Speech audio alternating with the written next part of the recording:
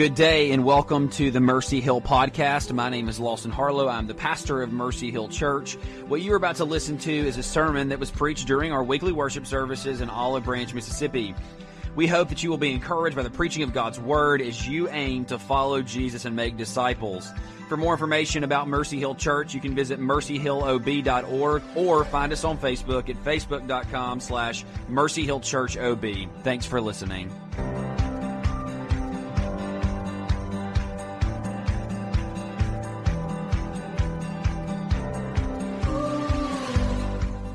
If you have your Bibles, Jonah chapter 1 is where we're going to be this morning, particularly verse 17. I want to kind of give you the outlay of what I want to do this morning because I really feel like I have two tasks. The first task is to do an exposition of this particular verse of Scripture, which is vitally important not only to our understanding of the book of Jonah, but also to our understanding of the gospel. But not only do I want us to look at this particular text and to understand it and to understand it rightly, I also want to give us hopefully a way that we can reform the way we read the Old Testament. When we come to the Old Testament and we look through the pages of Scripture, you know that as we do that here, we always want to see and to behold Jesus in the Old Testament because we are convinced, according to Jesus' own words, that every dot and tittle is about Him. That there is not a single page of Scripture that is not testifying to the finished work of Christ, that is not making Him known to us so that we can behold Him and love Him and to hold Him more dearly than we did before. And so this morning, what I want to do is I want to walk through this passage and I want to read this and I want to study this passage the way that Jesus would have. I want to have the same hermeneutic, that's how we study the Bible, that Jesus had. I don't want to fabricate it myself. I don't want to look at modern scholars and say, this is how we read the Scriptures. I want to look to my Lord who has taught me how to read the pages of Scripture. And so if you would, please stand for the reading of God's Word. This is Jonah chapter 1, starting in verse 17. We'll make our way actually through verse 10 of chapter 2. And the word of the Lord says this, and I would remind you, brothers and sisters, that this is the only infallible rule of faith and practice for the Christian life. Indeed, it is truth with no mixture of error. Jonah chapter 1, verse 17. And the Lord appointed a great fish to swallow up Jonah. And Jonah was in the belly of the fish 3 days and 3 nights. Then Jonah prayed to the Lord his God from the belly of the fish, saying, I called out to the Lord out of my distress, and He answered me. Out of the belly of Sheol I cried, and you heard my voice. For you cast me into the deep, into the heart of the seas, and the flood surrounded me. All your waves and your billows passed over me. Then I said, I am driven away from your sight, yet I shall again look upon your holy temple. The waters closed in over me to take my life. The deep surrounded me. Weeds were wrapped around about my head. At the root of the mountain I went down to the land whose bars closed upon me forever. Yet you brought up my life from the pit. O Lord my God, when my life was fainting away, I remembered the Lord, and my prayer came to you into your holy temple. Those who pay regard to vain idols forsake their hope of steadfast love, but I, with the voice of thanksgiving, will sacrifice to you. What I have vowed, I will pay. Salvation belongs to the Lord. Let's pray. Father, may that always be our echo. Salvation belongs to the Lord. And Lord, may that not cause trembling in us as if you will be unjust with it. But Lord, may we rejoice that you who are the one who will always do what is right, the King of heaven, the one who possesses perfect righteousness and judgment, it is you who owns salvation. So Father, even as we come to examine this moment in this prophet's life, may we see and behold the one who truly did bring salvation to us all. It's in the name of Jesus and through His blood we pray. Amen. You may be seated. So walking through this book, we have really been following a trajectory of Jonah. And really what I want to do the first time we work through this section is I want us to understand what is it? What's the historical, grammatical context? Meaning, as we look at this story, as we look at this particular text, what is this text saying? For the Jew who reads it for the first time, as he's reading through the book of Jonah before the incarnation, before Christ comes, he's reading through this. What is he going to see? And I do think there really were two ways that people would have seen the book of Jonah as they were reading it. For those who, by the Spirit, were illuminated and were looking forward to Christ, they would see and taste that there is one coming who is a better prophet than Jonah. But for others, there are actually things that we can look at and understand from this particular section about who the person of God is, how He is faithful, how He appoints all things. And so I want to walk us through kind of the background of leading us to this point. Well, at the very beginning of the story, we see that the Lord appoints a prophet for Nineveh. As he appoints this prophet, he calls out Jonah. He says, "Arise, go to Nineveh and call out against it." Immediately, Jonah's reaction is to flee from the presence of the Lord because he does not believe that Nineveh has any right to God's mercy. He doesn't believe that Nineveh has any claim on the God of the Hebrews expressing any kindness, any love, any mercy or grace toward them at all. And so immediately what he does is flee from the presence of the Lord. And at the very first examination of this text, we discussed the descent of Jonah. This morning, we get to see the bottom of that descent. We see him as these introduced flee from the presence of the Lord. We see him go down to Joppa to find a boat to flee from the presence of the Lord. We see him go down into the boat to flee from the presence of the Lord. We see him go down even further into the belly of the boat and ultimately into a deep sleep. His whole intention is, I'm fleeing from the presence of the Lord. I am descending all the more into disobedience to get away from the God who I say that I fear. And then we see it just go a bit deeper. In the previous section, we saw that he is thrown into the sea. And we read through this story of Jonah, and we even picture this concept of Jonah being picked up, and the language here is hurled into the sea. And for some reason, we think that, okay, immediately as he hits the water, he will be swallowed up by this fish and preserved. By Jonah's own assessment in this particular prayer, that is not the case. It seems as though, actually, as you do an examination of the prayer, that Jonah's descent is not only into the sea and then ultimately into the fish, but it seems as though Jonah actually descends into death. Now, that may rub you the wrong way because we always think about God preserving the life of Jonah in the fish. But when we see the psalm here laid out, and we also see what we'll read in Matthew chapter 12, it seems as though the finality of Jonah's descent is not just into the sea or into the belly of a fish, but it seems as though he genuinely does draw his last breath here. He dies. His descent is one that ends in Sheol. I would like to just point out a couple of verses, a couple of moments from this prayer. He says, "I went down to the land whose bars closed upon me forever. I cried to you out of the belly of Sheol." Jonah's descent ends in death. It is not just an act of preservation that we see God do in the fish, though certainly it is a preservation of his flesh. But what we see is Jonah genuinely descend to the lowest regions of the earth. It is not just that he has ceased to breathe. He is in Sheol. He has died. And the reason this is so vitally important for us to understand is because this is the way that Jesus understood this story. When we look at this particular text, we see Jonah descend into death. And doesn't it make sense that even as you read this, we read this story and we instantly go to the solution. We instantly go to the end of the story. But as we read verse 17, it really does seem as though it's the finality, almost the end of Jonah's mission altogether. I mean, notice what verse 17 says. It almost seems as though it was an excellent end to the story of Jonah altogether. Because friends, a prophet who flees from the Lord like this deserves only God's condemnation. Not only has he tasted and seen that the Lord is good, he's seen and knows the mission of God before him, and he flees from it to the nth degree, even unto death. And what is it? How should this story genuinely end? It should end in verse 17 when it says, "And the Lord appointed a great fish to swallow up Jonah." End. Jonah has been thrown into the sea. Jonah is drowning. And all of a sudden, God sends a fish to swallow him up. I can think of no greater descent. He dies. And it seems as though, rightly we should say, thus was the story of Jonah. He's dead. He's gone. Now, there are a couple of things that I want to consider before we continue in this.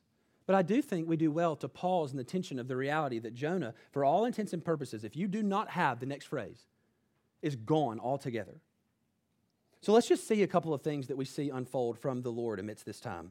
First and foremost, I want us to see and to hold on to the understanding that God has genuinely orchestrated every single moment of this story. I mean, from the very beginning of this, he appoints a prophet. That's the very first thing that we see in the book of Jonah. In the book of Jonah, God appoints a specific prophet to go to the people of Nineveh, a people who are, in essence, unworthy altogether of God's mercy and grace, just as the Hebrews were, I would mind you. And he says, "No, I refuse." But then we see this really interesting trajectory occur because there's this word appointed that comes about 4 or 5 times in the book of Jonah. And it's interesting that every time the Lord appoints something, the thing appointed does exactly what the Lord commands it to do. There is no ifs, ands, or buts about it. The only lip we see given back to God is through the prophet Jonah. God appoints a fish, the fish comes and does exactly as God commanded the fish to do. We even see before the fish, we see God hurl a hurricane essentially at Jonah, and the hurricane does exactly what God commanded the hurricane to do. Not only do we see that he appoints a fish for the purpose of, we'll see later on, preserving the flesh of Jonah, but we also see that later on in the story, he appoints a plant to shield, just to guard, just to give a little bit of extra mercy and grace to Jonah, to cover him, to give him a bit of reprieve from the blazing sun of Nineveh. And the plant does exactly what God has called it to do. It's obedient. And then we see shortly after that, a worm come that God has appointed, and that worm comes and crushes and destroys the plant. Now, what's most interesting is it seems like, okay, the plant's done, it's still hot in Nineveh, but God also then appoints a scorching wind to come and blaze across the face of Jonah, that he can feel its heat. God has appointed every moment of this story. There is not one thing that is out of place by God's providence. And friends, you've heard us speak regularly of God's providence lately. And the primary way that we've discussed God's providence is our understanding of it and how we respond to it. But I do want us to understand for just a moment, when we speak of God's providence, we are not just speaking of our response to it, we are speaking of its reality. When we say that God has providentially caused something to occur, it means that he is sovereign over whatever that thing is. I would actually go to the extent of saying all things that are under his control, which is everything, both things that are and are not. Everything that he has appointed, everything that occurs is by his divine appointment. It is by his providence. And so we see his sovereignty expressed. We see quite clearly that God is the orchestrator of everything that unfolds in the book of Jonah. And we must also say, not only in the book of Jonah, but also in our individual lives and in all of the world. Everything that occurs under God's sovereign providential hand. It's vitally important that we understand that so that we can live rightly in his world. Because if we don't grasp these realities, then we will not live rightly under his authority. But I want you to notice the precision of this providence. I mean, consider for just a moment. Each of these things are so minuscule, it seems. God appoints a worm. Why would God appoint a worm? Why is it that the fish is exactly where it needs to be to swallow up Jonah to fulfill the mission that God has for it? Friends, it's because there genuinely are no rogue agents. And I'm convinced that we still hold on to this idea that there are things that occur outside of God's appointment. Can we please just put all of those things to death? When we look at the sea is still one of those places that we look and we see chaos. It is out of our control. It is a place that we dare not dread for long. And yet God is absolutely sovereign and supreme over it. We have no control of the elements. We have no control of the livestock around us. And yet God does perfectly. There's nothing outside of his sovereign care and his providence, and anything that comes our way, we should be gladly embracing it as from the good hand of God. And so as we see this, we see that he is certainly precise. But I do want us to notice one other thing, because as we walk through the narrative of Jonah, it seems as though every children's book always has, I hate children's Bible stories, every single one of them has Jonah sinking to the bottom of the ocean, and then he prays, and then God sends the fish to swallow him up. That is not what happens in the narrative. As a matter of fact, the Hebrew language is so explicit to say it happens this way, in this particular order. Friends, God sent that fish before Jonah could pray for it. Jonah was drowning at the bottom of the ocean, I am convinced already dead. And God swallows him up for an intended end, for a blessed purpose that we will see a bit later. But notice this, it is God who saves, even in this moment, even in this small, minuscule point, it seems, of Jonah. He is shouting one great reality. It is God who saves. He does it, he alone. And should we understand this rightly, we must even then, in the midst of this story, see ourselves as those who cannot breathe, those who cannot even utter a phrase, those who are dead, and yet by his grace, swallowed up. And we'll see what we are swallowed up in a bit later. But we see his providence, we see his care, we see his grace that is unprovoked. It is provoked only by his will. And he gives it as he wills. But then we see a bit further, and this is where the story really does seem to build that suspense. He's swallowed up. Gone. Should they have sent a party to search for Jonah, they would find nothing. He was gone altogether, swallowed up by this fish. There was no hope for him. Friends, I can think of no place that is more final than being swallowed up in a fish, waiting to be digested. And so, the story continues. We must ask the question, what is God doing by preserving Jonah? Why is he keeping him? And I'm convinced keeping his body specifically. He's keeping him because God has an intended end for Jonah. Friends, we see this in verse 1. Chapter 1, verse 1. Now the word of the Lord came to Jonah, the son of Amittai, saying, Arise, go to Nineveh. This was not a commission that was going to be given to another, nor was this a commission that would not be fulfilled. Why does God preserve the body of Jonah? Why does he keep him? He keeps him ultimately because God had an intended end, and that intended end would come about. It would. It was not up for negotiation. And what's interesting, I always hear people say, if you don't do it, God will send another. It does not seem like that is the case with Jonah.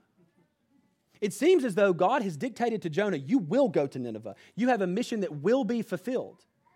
And that mission that will be fulfilled will be done through you.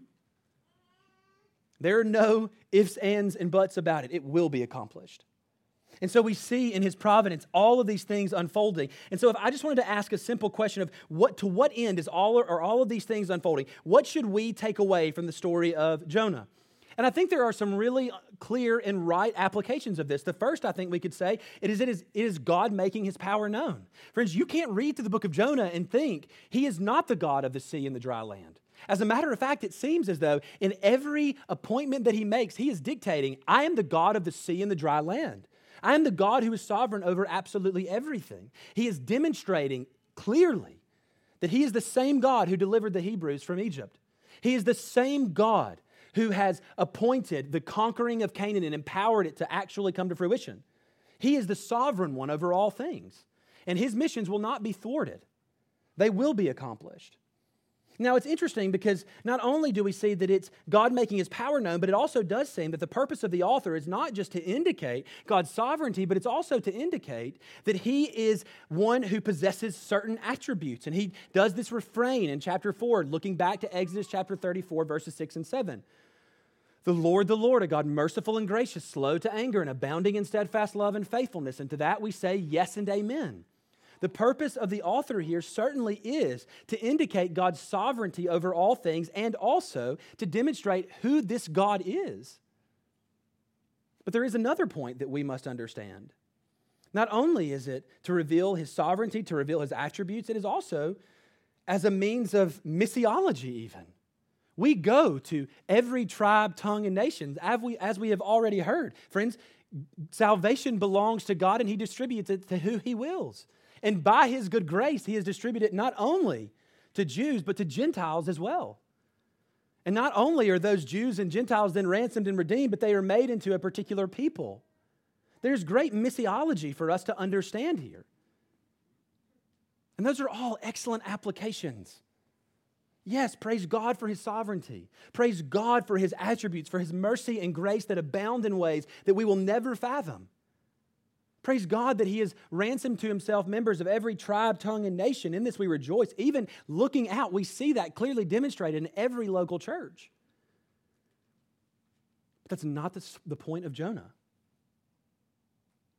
If we read this story the way that Jesus read this story, there is a greater end. It's not just his demonstration of sovereignty. It's not just his demonstration of mercy that knows no ethnic binds. It is a story of the one who will come that is infinitely better than Jonah.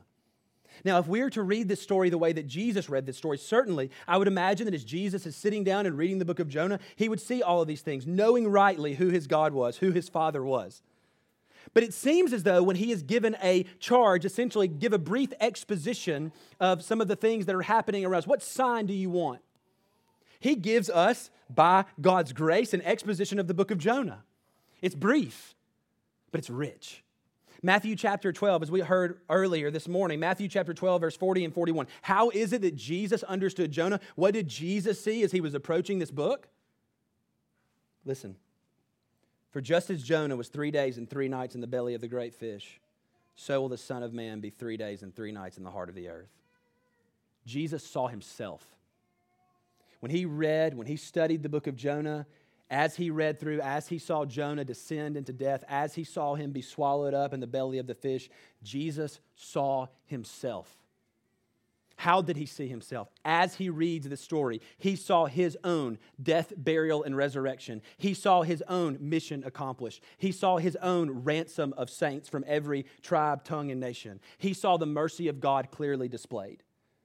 Let's just do a brief examination of Jesus' own words. For just as, that just as is vitally important. You wonder perhaps why it is that I am standing up here and being so incredibly dogmatic about the fact that Jonah was dead in the fish, because the language here is a direct contrast in comparison. For just as Jonah was 3 days and 3 nights in the belly of the fish. Was Jesus swooning? Was he tired? Was he passed out in the tomb? Was God just preserving him, giving a little breath here and there?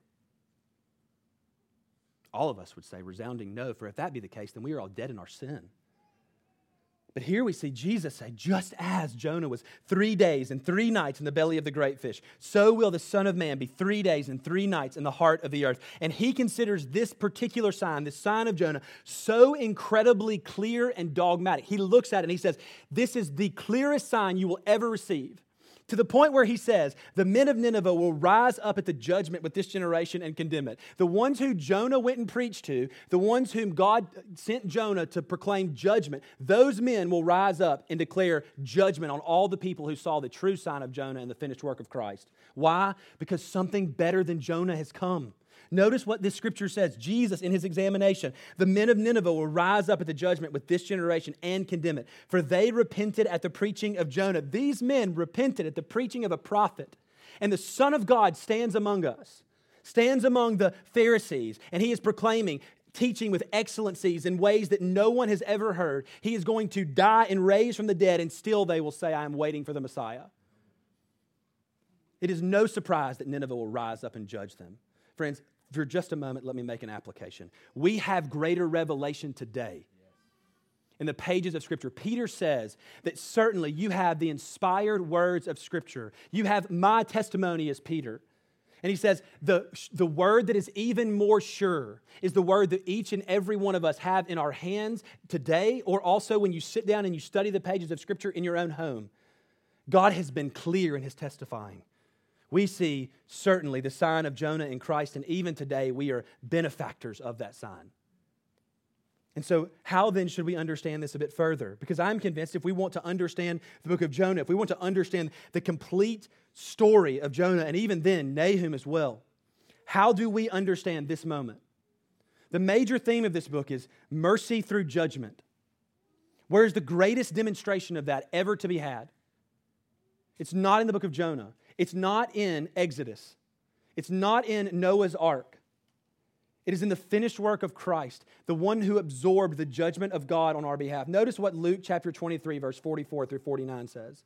Because we will see, just as Jonah was swallowed up by this great fish, we see our Lord swallowed up by death. Hear this. Luke chapter 23, verses 44 through 49. It was now about the 6th hour, and there was darkness over the whole land until the 9th hour, while the sun's light failed, and the curtain of the temple was torn in two. Then Jesus, calling out with a loud voice, said, Father, into your hands I commit my spirit. And having said this, he breathed his last. Now when the centurion saw what had taken place, he praised God, saying, certainly this man was innocent. And all the crowds that had assembled for the spectacle, when they saw what had taken place, returned home, beating their breast. And all his acquaintances and the women who had followed him from Galilee stood at a distance watching these things. You know, we read past the death of our Lord. We always do. We read past this moment because we're always looking to the subsequent resurrection, and rightly so as Christians. That is the hope that we have. But we never sit here in the tension of the fact that in this particular moment, our Lord is dead. And he is not dead just by some act of violence from wicked men. I want you to notice just the introduction of verse 44. It was now about the 6th hour, and there was darkness over the whole land until the 9th hour. What is that darkness? Last week we spoke of expiation, and we spoke of expiation ultimately through propitiation. Let me define those words. Expiation, the carrying away of our sin. We see Jonah as some type of shadow in that. When he is thrown into the sea, the mariners are all of a sudden safe because that which was the object of God's wrath is no longer present. But that's really not a true form of expiation, for they are still sinners. But we see in Christ one who is not just one who removes our sin as far as the east is from the west. Certainly that is the case, but he does it through absorbing it. He has absorbed it in totality. There is no longer any darkness to come upon us. Even in this verse, we see it was 6 hours, these hours of darkness that were the wrath of God displayed. Jesus is our expiation. He is the one who carries away the wrath that is due us by carrying away the object of God's wrath, our sin. He is our wrath bearer. He is our sin bearer, and He has indeed carried them as far as the east is from the west. And how is this clearly indicated in the text? He dies. He dies. When we say the word propitiation, we are speaking of the most horrendous death that has ever been died. You are speaking of not only a death for one, but a death for a multitude without number. And not just the ceasing of breathing, but of the wrath of God that does rest on every human that has trespassed His law, which is all of us. And He is dead.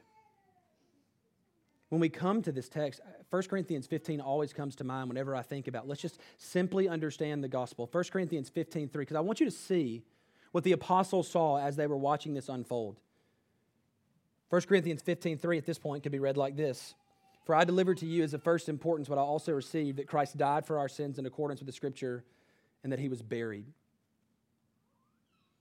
Because as we read the book of Jonah, we see that there's this moment where he is just dead, buried. In this particular case, friends, the beauty of the gospel is that Jesus has indeed been swallowed up by death. But we know that that is not the end of the story, because it seems as though that as Jesus is swallowed up by death, we also see death swallowed up by Him. That He has conquered it altogether. Let's just read Isaiah chapter 25, verses 6 through 8. Listen to the words of the prophet Isaiah.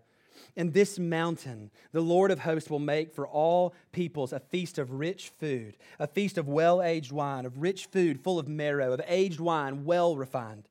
And He will swallow up on this mountain the coverings that is cast over all peoples, the veil that is spread over all nations. He will swallow up death forever. And the Lord God will wipe away tears from all faces, and the reproach of His people He will take away from all the earth, for the Lord has spoken. When we see Jonah swallowed up by the great fish, we see, even in that story, if we desire to see it as Christ saw it, we see our Lord swallowed up by death. But friends, the beauty of this story is we know the conclusion. The conclusion of this story is not only was Jesus swallowed up by death, but in Jesus' death, He swallows up death forever for those who were His. Just as Jonah had a mission that would be accomplished, even amidst Jonah's disobedience, we see Christ perfectly obedient in every single minor detail. Not even His life could be given up without His own will. We see quite clearly in John 10, no one takes His life from Him. Jonah unwillingly gave his life. Jesus, in His infinite grace and love, gave His life for a people who were unworthy and ransomed them to Himself forevermore. When we look and behold the story of Jonah, we do not look and behold the story of a great fish, nor a man who died that was eventually spit out. We read the story of death conquered, of Christ victorious, and not only of those two realities, but of the joy of the fact that all of those who are in Christ have been swallowed up in Him as well.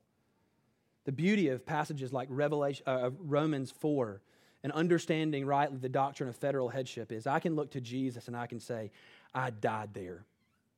Romans chapter 6 says, for if you had died with Him, you will also be raised with Him.